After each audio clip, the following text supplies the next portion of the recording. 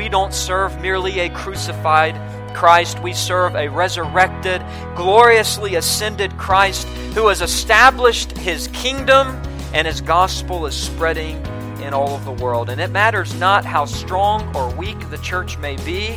It matters not how many blunders the church may have. Even though it may be crippled and compromised by the ways of the world, God is always faithful to call His elect sheep from the four corners of the world until, as the prophet Habakkuk tells us in Habakkuk 2:14, the earth will be filled with the knowledge of the glory of the Lord as the waters cover the sea.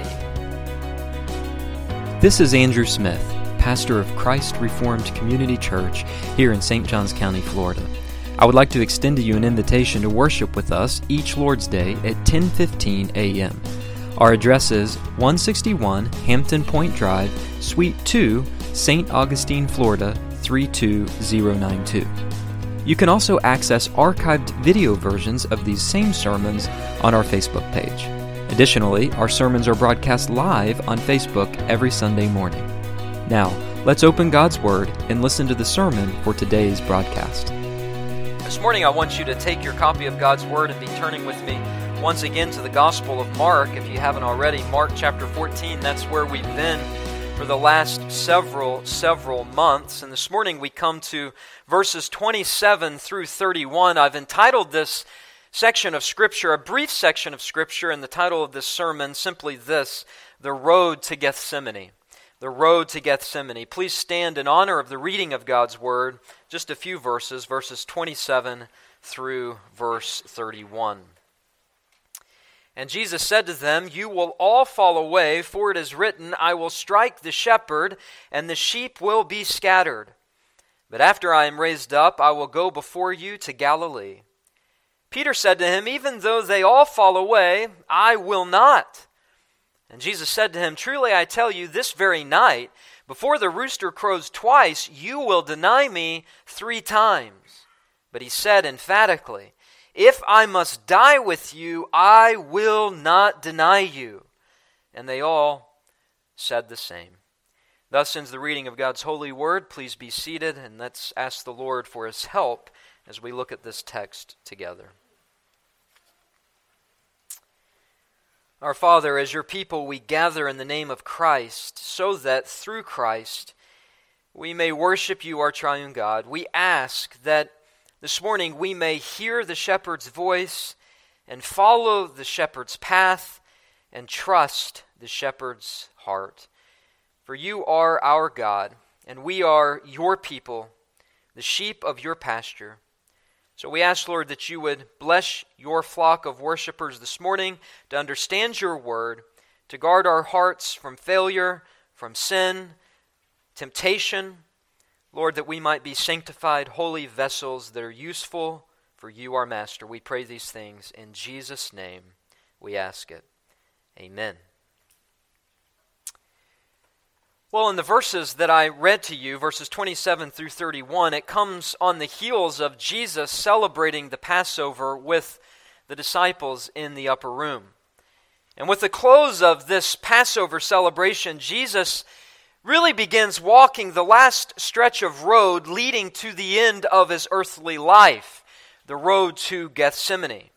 Jesus, a man of sorrows, acquainted with grief, who would undergo the severe anguish in the Garden of Gethsemane, a garden of grief, as it were, at the prospect of being alienated by His Father and abandoned by the disciples.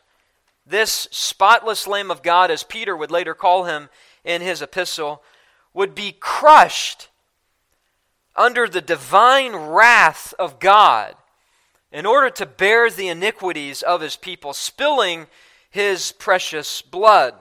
Isaiah the prophet said in Isaiah chapter 53 that yet this was the will of the Lord, to crush Him when His soul makes an offering for sin.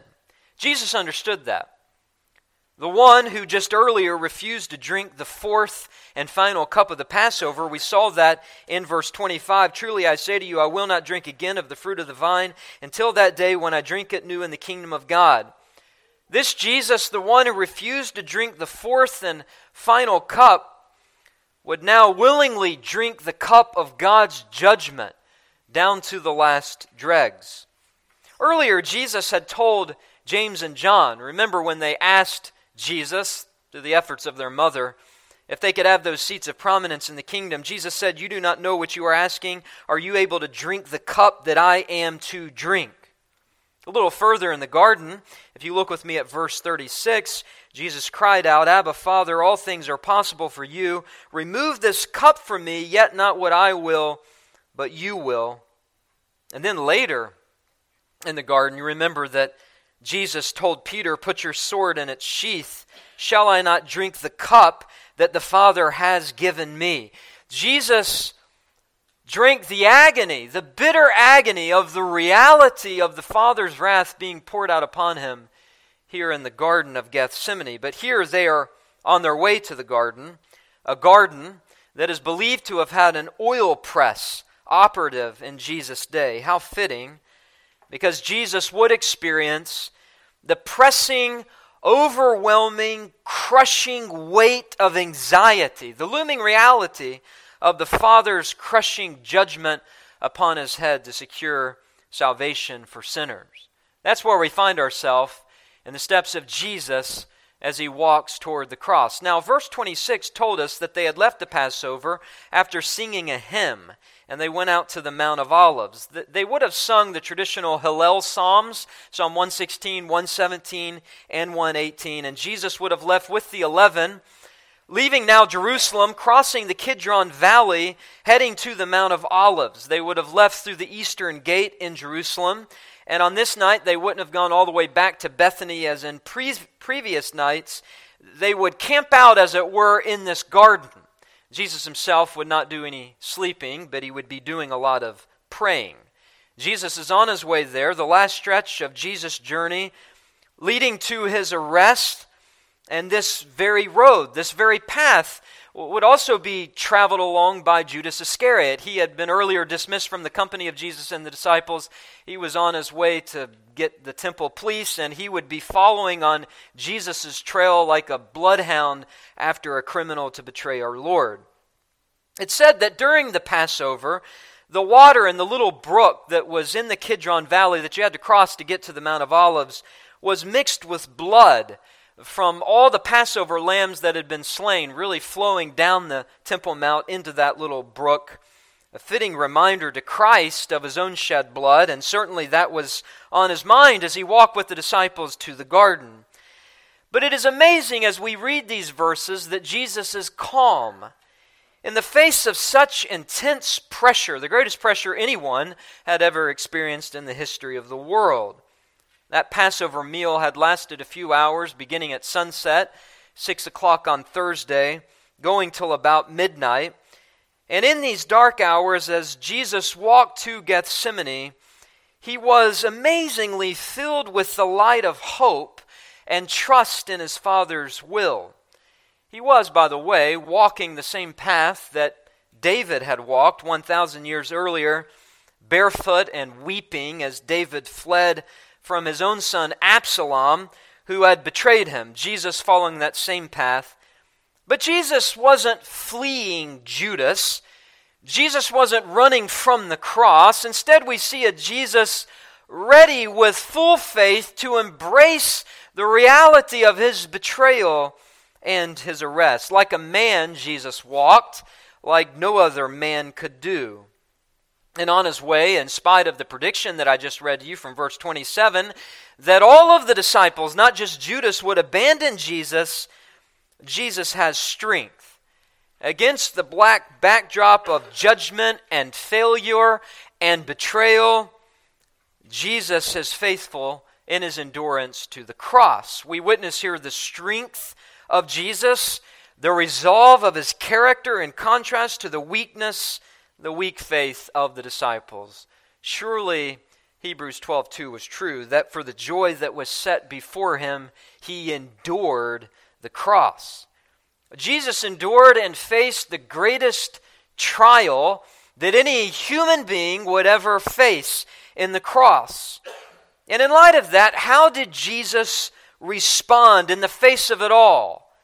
The seeming defeat, that the cross would bring, the impending doom of the Father's wrath, the abandonment of his own disciples. Well, in these verses, these brief verses, verses 27 through verse 31, we see Jesus exhibit grace under pressure.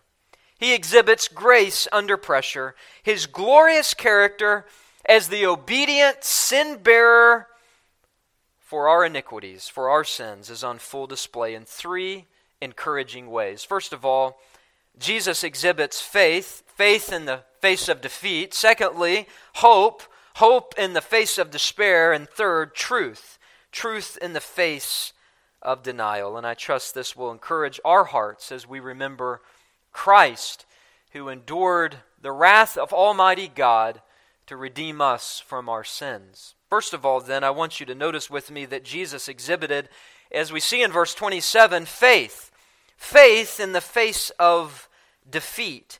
Jesus doesn't lose faith in the sovereignty of the Father, even though he knows the disciples are going to fail him. Notice verse 27, as they are walking, Jesus said to the disciples, "You will all fall away, for it is written," quoting from Zechariah 13:7, "I will strike the shepherd, and the sheep will be scattered."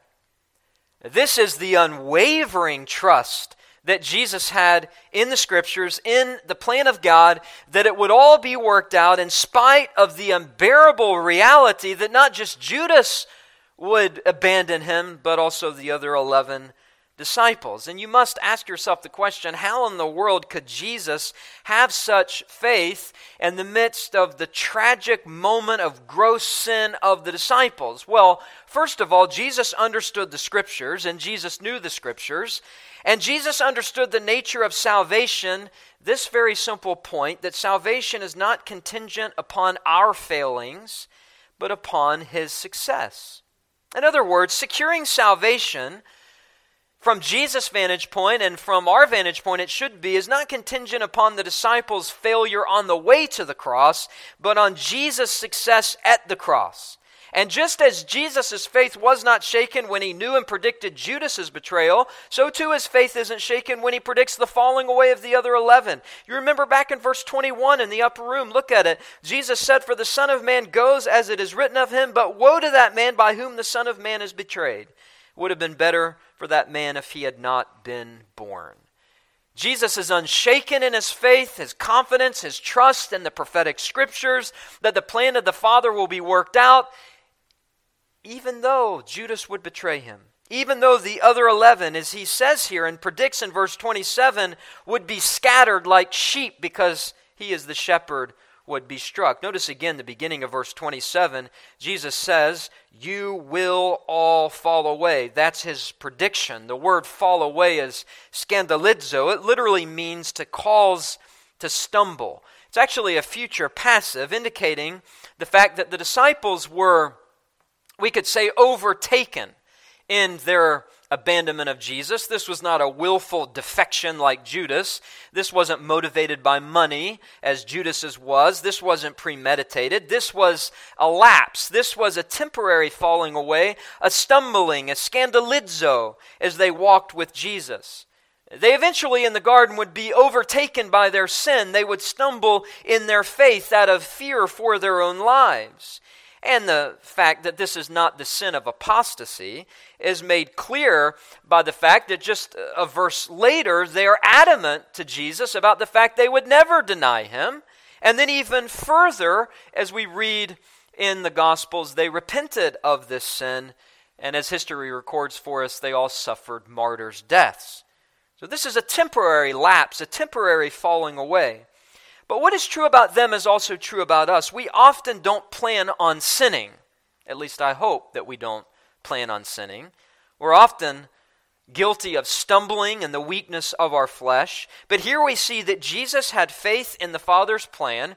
Jesus had faith in the Father's plan from eternity past, that the point of the gospel, the good news, is that salvation is not based upon our weakness or our fitness, but on the strength of Christ, on the resolve of Christ to obey the Father. Jesus' focus here in verse 27 is really not on the failure of the 11, though he predicts that. He says, you will all fall away.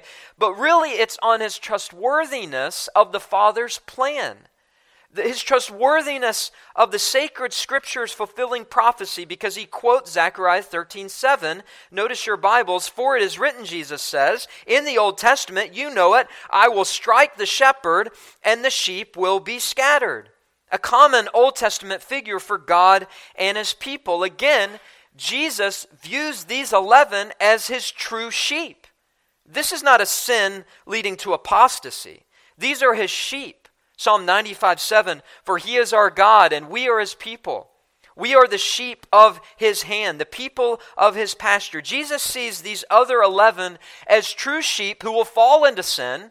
Scandalizo, they will stumble into sin. But remember, Jesus said, my sheep hear my voice, and I know them, and they follow me. I give them eternal life, and they will never perish, and no one will ever snatch them out of my hand. This is the good shepherd holding and preserving the ultimate faith of these disciples. And to be sure, the Father, according to his plan before the foundation of the world, would strike Jesus the shepherd. We read about that in Isaiah 53:10. It was the will of the Lord to crush him. We read about the fact in Isaiah 53:6 that all of us like sheep have gone astray, and that is why Isaiah says he was pierced for our transgressions, crushed for our iniquities. He bears our griefs, carries our sorrows, and he was stricken, smitten by God, and afflicted. And because the shepherd, Jesus, is struck, Jesus says, quoting Zechariah 13, the sheep will be scattered. And to a man that was true.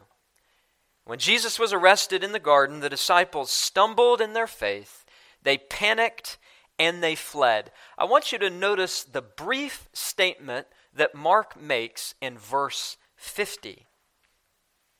It says, and they all left him and fled. That's referring to the disciples. A statement of their stumbling, a statement of their falling away. Just as the scriptures predicted, Jesus has calm resolve in the face of the reality of this great trial of the cross, because he knows that their falling away fulfills Scripture itself.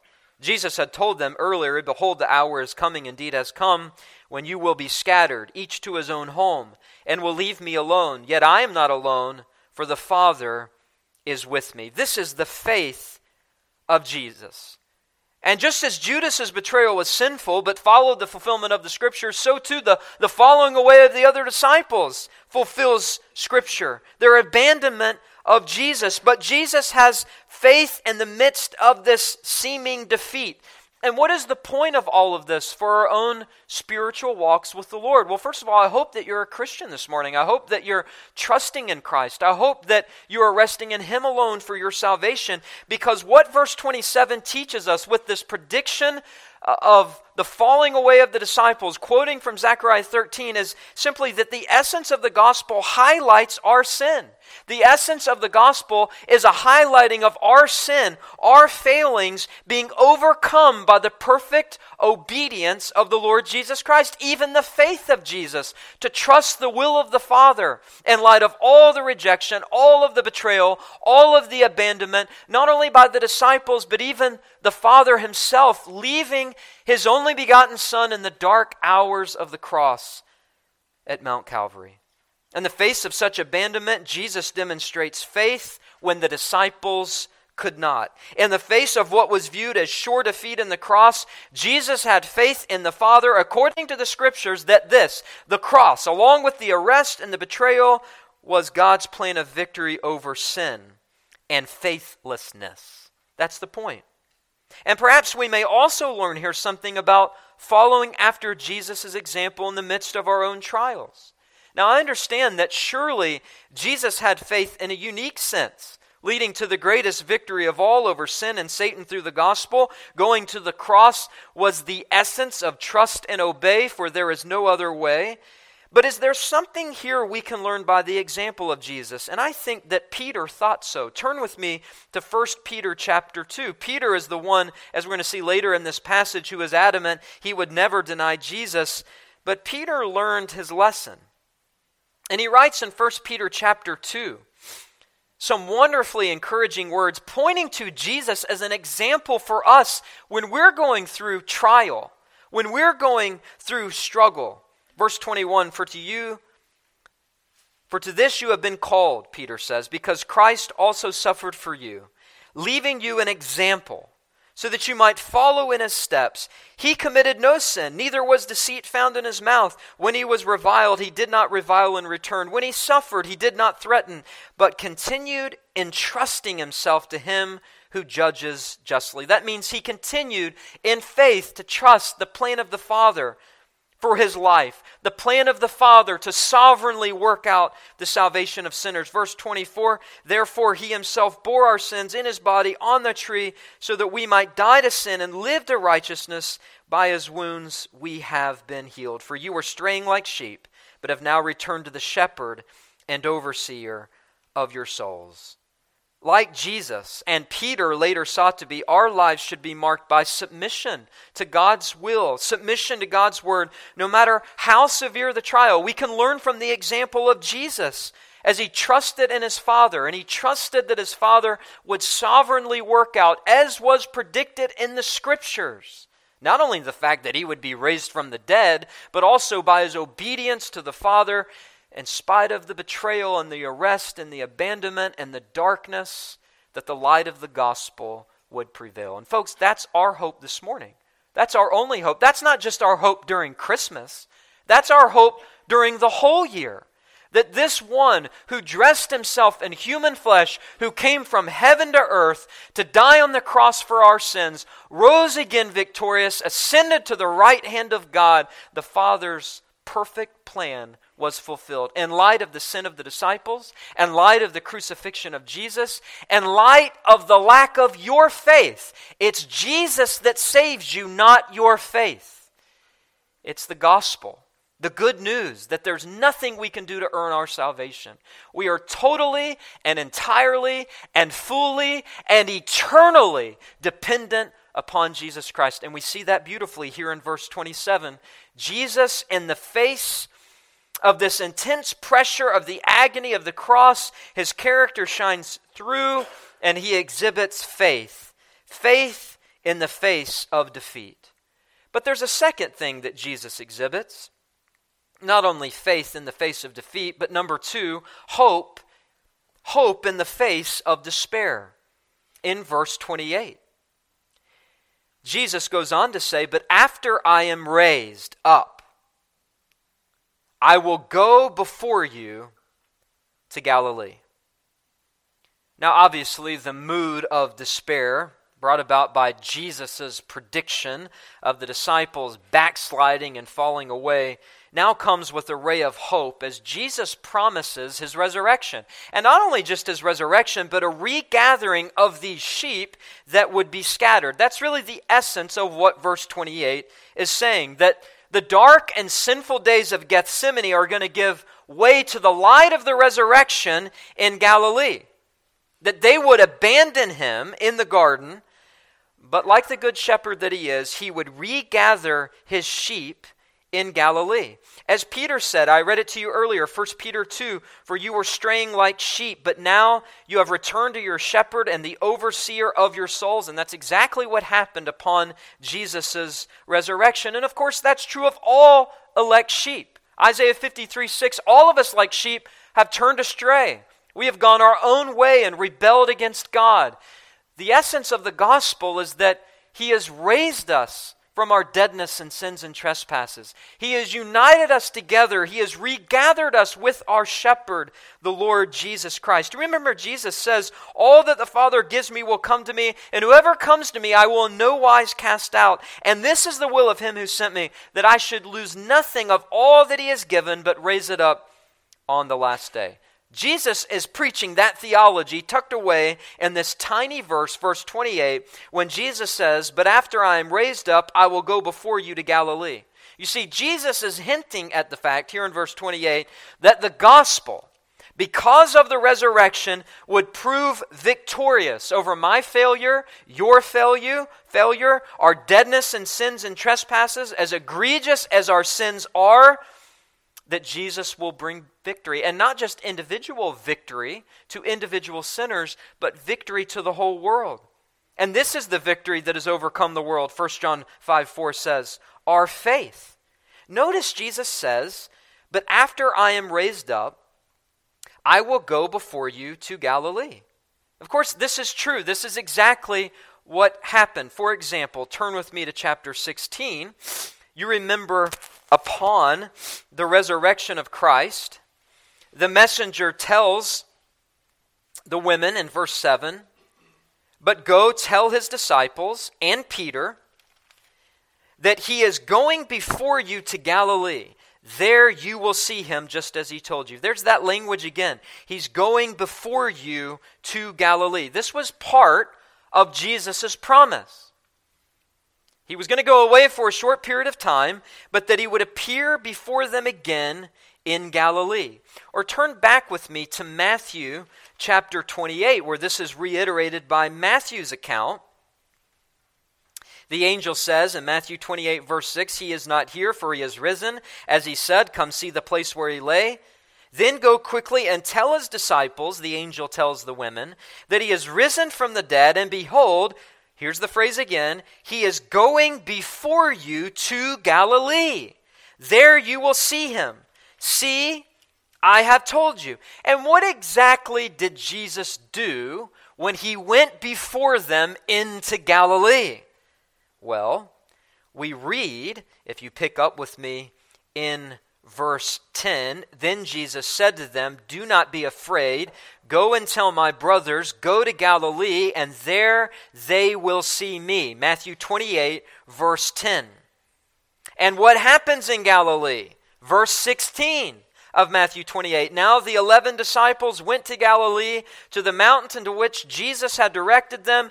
And when they saw him, they worshipped him, but some doubted. And Jesus came and said to them, all authority in heaven and on earth has been given to me. Go therefore and make disciples of all the nations, baptizing them in the name of the Father and of the Son and of the Holy Spirit, teaching them to observe all that I've commanded you. And behold, I am with you always, even to the end of the age. You see, what Jesus is predicting here in Mark 16 is not only the sad reality of his abandonment by the other disciples, they like sheep would be scattered, but in verse 28, what he is predicting is that he would be raised up, he would go before them into Galilee as the raised shepherd, he would gather his sheep to himself on the mountain, and he would commission them.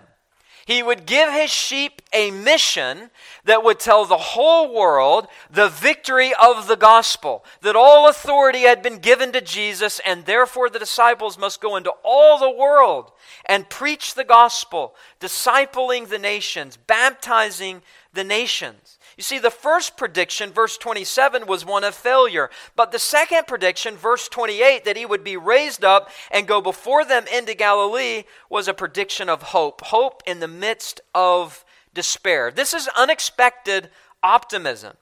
Jesus is promising the worldwide success of the gospel from Galilee, in Galilee, with the Great Commission. That though they would abandon him in his most needful hour, he promises not to abandon us in the world's most needful and desperate hour. He says in the Great Commission, behold, I am with you always, even to the end of the age. And Paul tells us in 1 Corinthians 15 that it wasn't just the 11 disciples, but there were more than 500 Christians that witnessed the resurrection of Jesus Christ. And what did they do in the first century? The book of Acts tells us they turned the world upside down as they went and proclaimed the gospel to the nations. But back in Matthew chapter 28, it says that some doubted. When they saw him, they worshipped him, but some doubted. That is not at all like some of us.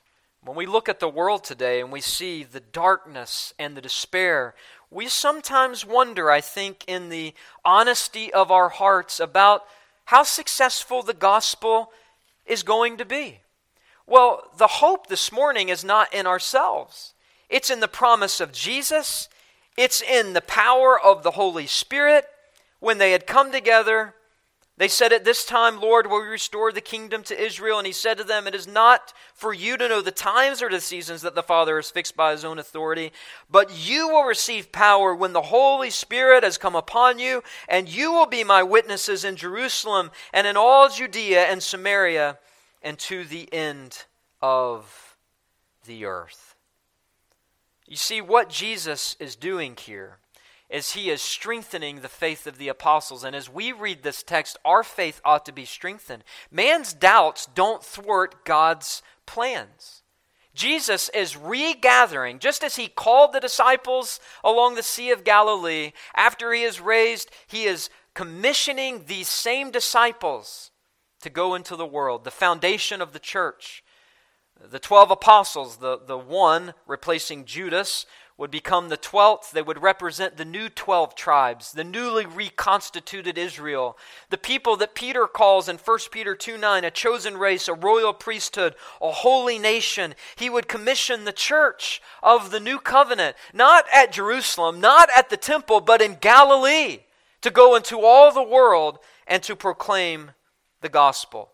The resurrected Lord commissions the church today to do this. And if you pick up Calvin's commentary, Calvin comments that in Jesus quoting Zechariah 13, he is also speaking about something that was fulfilled in the days of Antiochus Epiphanes. After the death of Alexander the Great, some 150-170 years before the birth of Christ, Antiochus Epiphanes, the Greek Hellenistic king of the Seleucid Empire, rose up, and Calvin says, rose up in fulfillment of Zechariah 13, that the shepherds of ethnic Israel would be struck and the sheep would be scattered. And that's exactly what happened under Antiochus Epiphanes. A great persecution of the Jews in which they were dispersed abroad. And in the context of Zechariah 13, Calvin says that the great prophet speaks about the regathering of these sheep, the regathering of a remnant of true believers that God would preserve. And so I think that by Jesus quoting Zechariah 13 and speaking about the fact that the shepherd would be struck, that the sheep would be scattered, he's alluding to the fact that most of ethnic Israel rejected Jesus. They scattered and they were never regathered, but the 12 were regathered. And the new Israel was reconstituted around the cornerstone of the Lord Jesus Christ to be a witness for the gospel in the world. The point of what Jesus is saying in verse 28, "But after I am raised up, I will go before you to Galilee," is just this fact. We can have hope today that, lo, he is with us always, even to the end of the age. We don't serve merely a crucified Christ. We serve a resurrected, gloriously ascended Christ who has established his kingdom, and his gospel is spreading in all of the world. And it matters not how strong or weak the church may be. It matters not how many blunders the church may have. Even though it may be crippled and compromised by the ways of the world, God is always faithful to call his elect sheep from the four corners of the world until, as the prophet Habakkuk tells us in Habakkuk 2:14, the earth will be filled with the knowledge of the glory of the Lord as the waters cover the sea. I think all of that theology is embedded in verse 28, and this promise of the resurrection and the shepherd regathering these fallen, failing apostles. A reminder to us that the Lord does not throw away his true sheep. And I don't know what is going on in your life this morning. I don't know what kind of sins lay in the secret recesses of your heart and your mind, sin yet unconfessed because you're fearful to go to Jesus. But this I know, Jesus never throws away his true sheep. In the midst of this despair, there is this hopeful reality that Jesus is with us, that the gospel will prevail, and it won't merely prevail in your heart and in your life, but it will prevail in the whole world. This hope in the face of despair comes out even in the agony that Jesus faces as being the sin bearer for his people. But there is a third encouragement from our text this morning. As Jesus faces the agony of bearing the sins of the world, the abandonment of his own disciples, not only faith in the face of defeat, hope in the face of despair, but number 3, truth in the face of denial. We see this in verses 29 through 31. Something happens that we could probably predict, and that is that Peter is going to have something to say to the situation. And we see that in verse 29. Peter said to him, after Jesus makes these predictions in verse 27 and verse 28, but Peter said to him, even though all fall away, I will not. Just like Peter to make a statement like this. But Peter's statement is filled not just with one sin or two sins, but 3 sins. First of all, he disbelieves Christ's prediction in verse 27. Jesus had just said, you will all fall away. So Peter is sinning by doubting the prediction of Christ. But secondly, Peter assumes a sort of spiritual superiority above the other disciples, doesn't he? He thinks that he is better, which is the sin of pride. And third, Peter does, that he has no clue what he's talking about because he hasn't searched his own heart above all the other disciples. It was Peter's denial of Jesus, his falling away, which was the most sinful. An amazing side note to make here.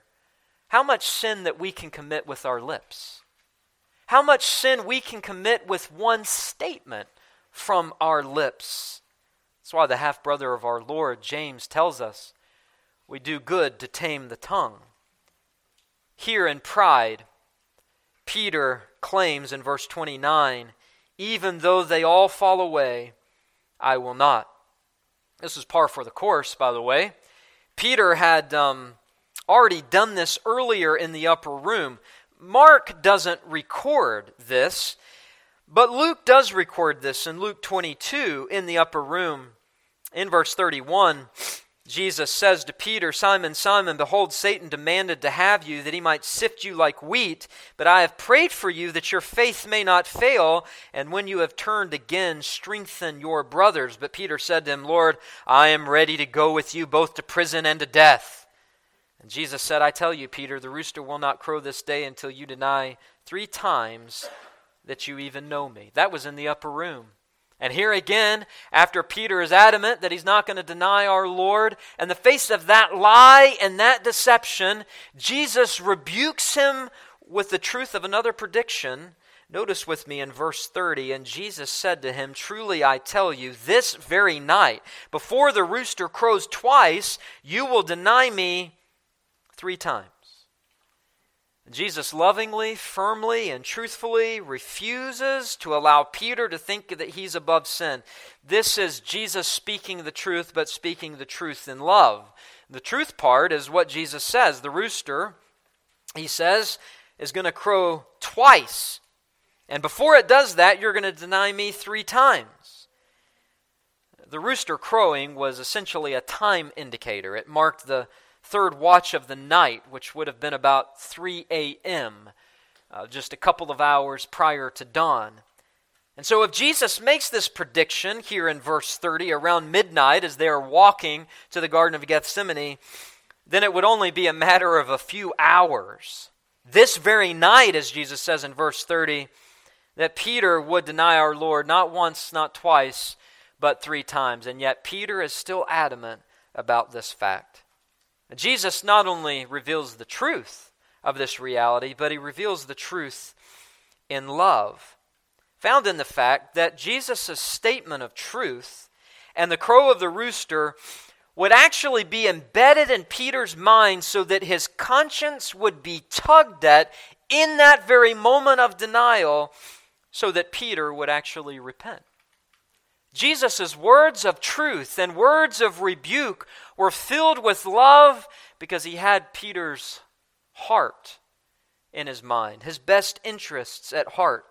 In fact, if you skip with me to verse number 72 of Mark 14, we read about what happens here.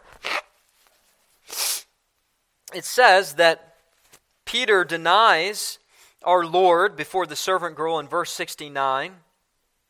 And after a little while, verse 70, while the bystanders said to Peter, "Certainly you're one of them, you're a Galilean," he began to invoke, verse 71, a curse on himself and to swear, "I do not know this man of whom you speak." And then notice verse 72, immediately the rooster crowed. The time indicator to fulfill Jesus' prophecy. It crowed a second time, and notice it says, and Peter remembered. Because of the crow of the rooster, Peter remembered how Jesus had said to him, "Before the rooster crows twice, you will deny me 3 times. And notice the end of verse 72, and he broke down and wept. Matthew 26:75 says that he wept bitterly, indicating the fact that this is not superficial remorse. This is Spirit-led repentance. Jesus' lovingly truthful rebuke of Peter actually was the very thing that later led to his repentance. But that was then, this is now, and sadly, Peter grows more adamant that he would never be disloyal to his Lord. Notice back in Mark 14, our text, verse 31, but he said emphatically, and in the Greek, it's the idea that he continually said emphatically, with great emphasis and with great passion, "If I must die with you, I will not deny you." In other words, I'll die with you before I'll deny you, Peter says. You have to respect his determination. It is admirable, but his doubting Jesus' words is not admirable, not noble at all. Peter is trusting in his own flesh, which is another reminder to us. Peter is a positive example for us as he encourages us to follow in the example of Jesus, 1 Peter chapter 2, and come under the suffering that God has for us and trusting ourselves to God as Jesus did. And Peter certainly did that, dying a martyr's death. But we also learn negatively from Peter's example. Here's the principle of Proverbs 16:18. Pride goes before destruction, and a haughty spirit before a fall. Later, Peter would write that God resists the proud, and he gives grace to the humble, perhaps even remembering this time that he stumbled and denied our Lord. But here is Peter, filled with pride, propping himself up above the other apostles as if he is better than all of them, as if he is strong and gritty enough, as if he has enough faith or even as much faith as Jesus himself. So much so that we read at the end of verse 31, they all said the same. In other words, Peter's negative example resulted in the others jumping on the boastful bandwagon. How sad. True enough, verse 31, they all boasted, but verse 50, they all left him and fled. They all boasted, but they all left him and fled. Complete failure, complete denial at Jesus' most needful hour. But all hope isn't lost. You remember after Jesus' resurrection, as he is having breakfast with the disciples on the shore, he asks Peter a question 3 times. You remember the question, right? He asks Peter, in light of everything you've said, you talk a big game. In light of everything you've done, I know your denial of me as I just predicted it. Jesus asks him, Peter, do you love me? 3 times. Peter, do you love me? Peter, do you love me?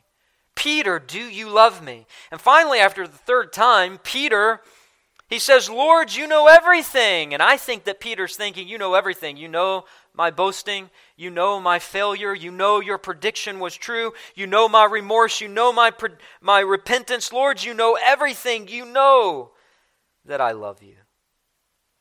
You see, Jesus provides here for Peter truth in the midst of denial.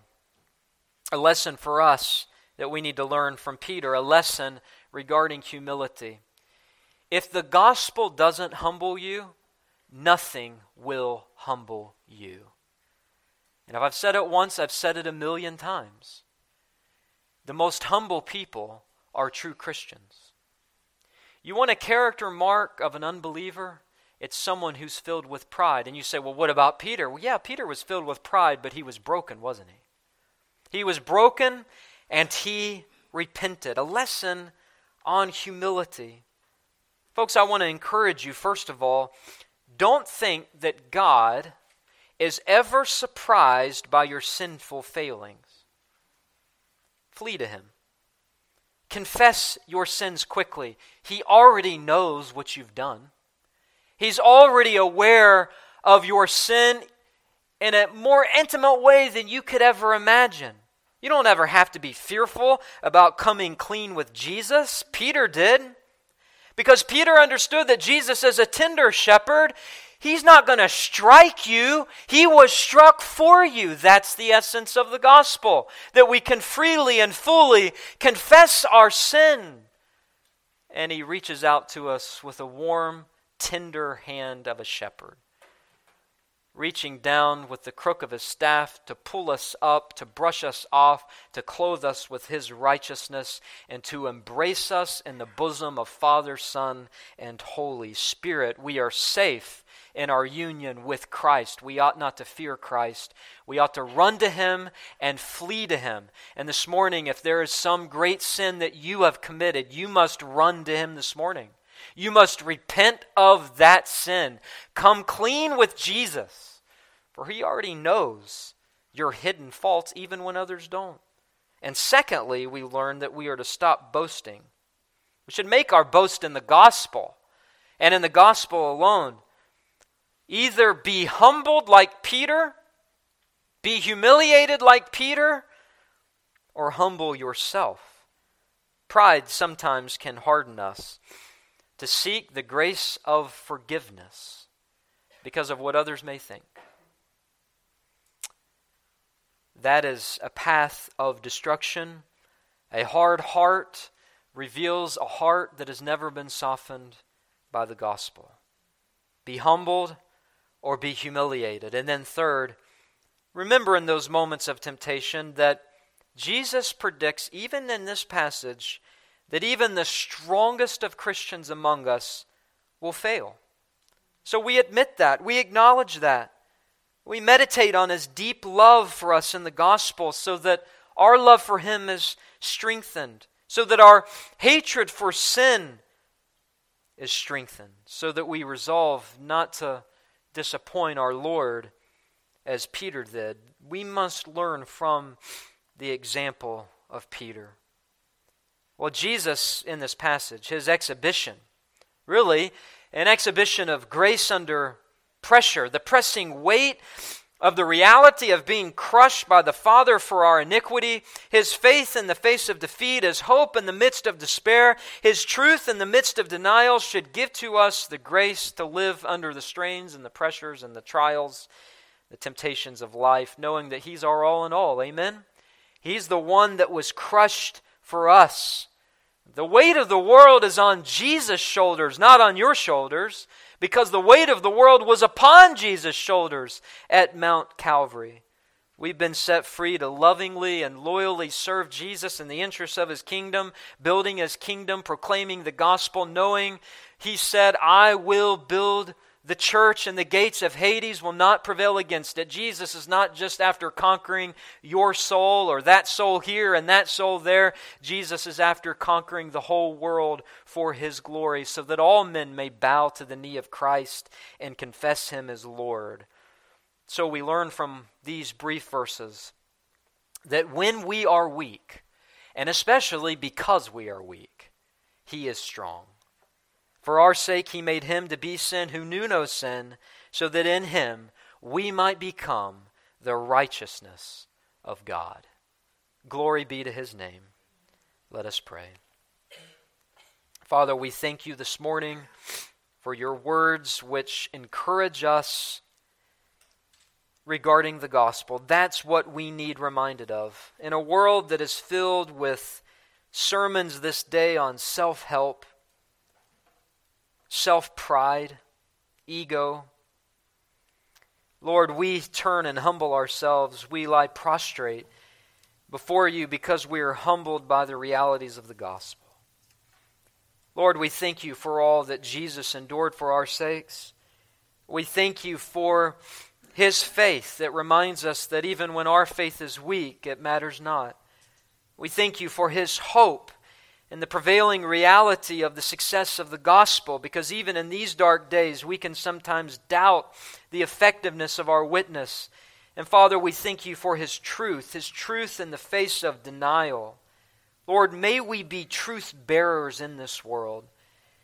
May we lovingly and truthfully tell others they are sinners, so they may be humbled and might come to know Christ as Savior, confessing their sins. It is faith and hope and truth which marks the gospel, and it is to mark our lives. It marked the heart and the lips of our Lord, even as he faced the agony of the crushing weight of your wrath being poured upon him for our sakes.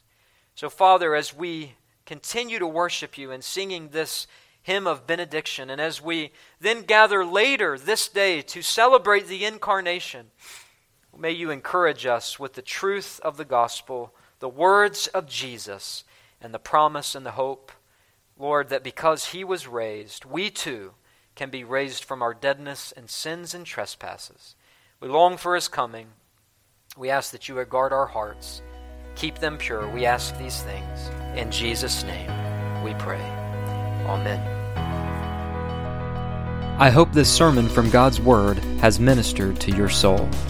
For more information about our church, you can visit our website, www.christreformedcc.com.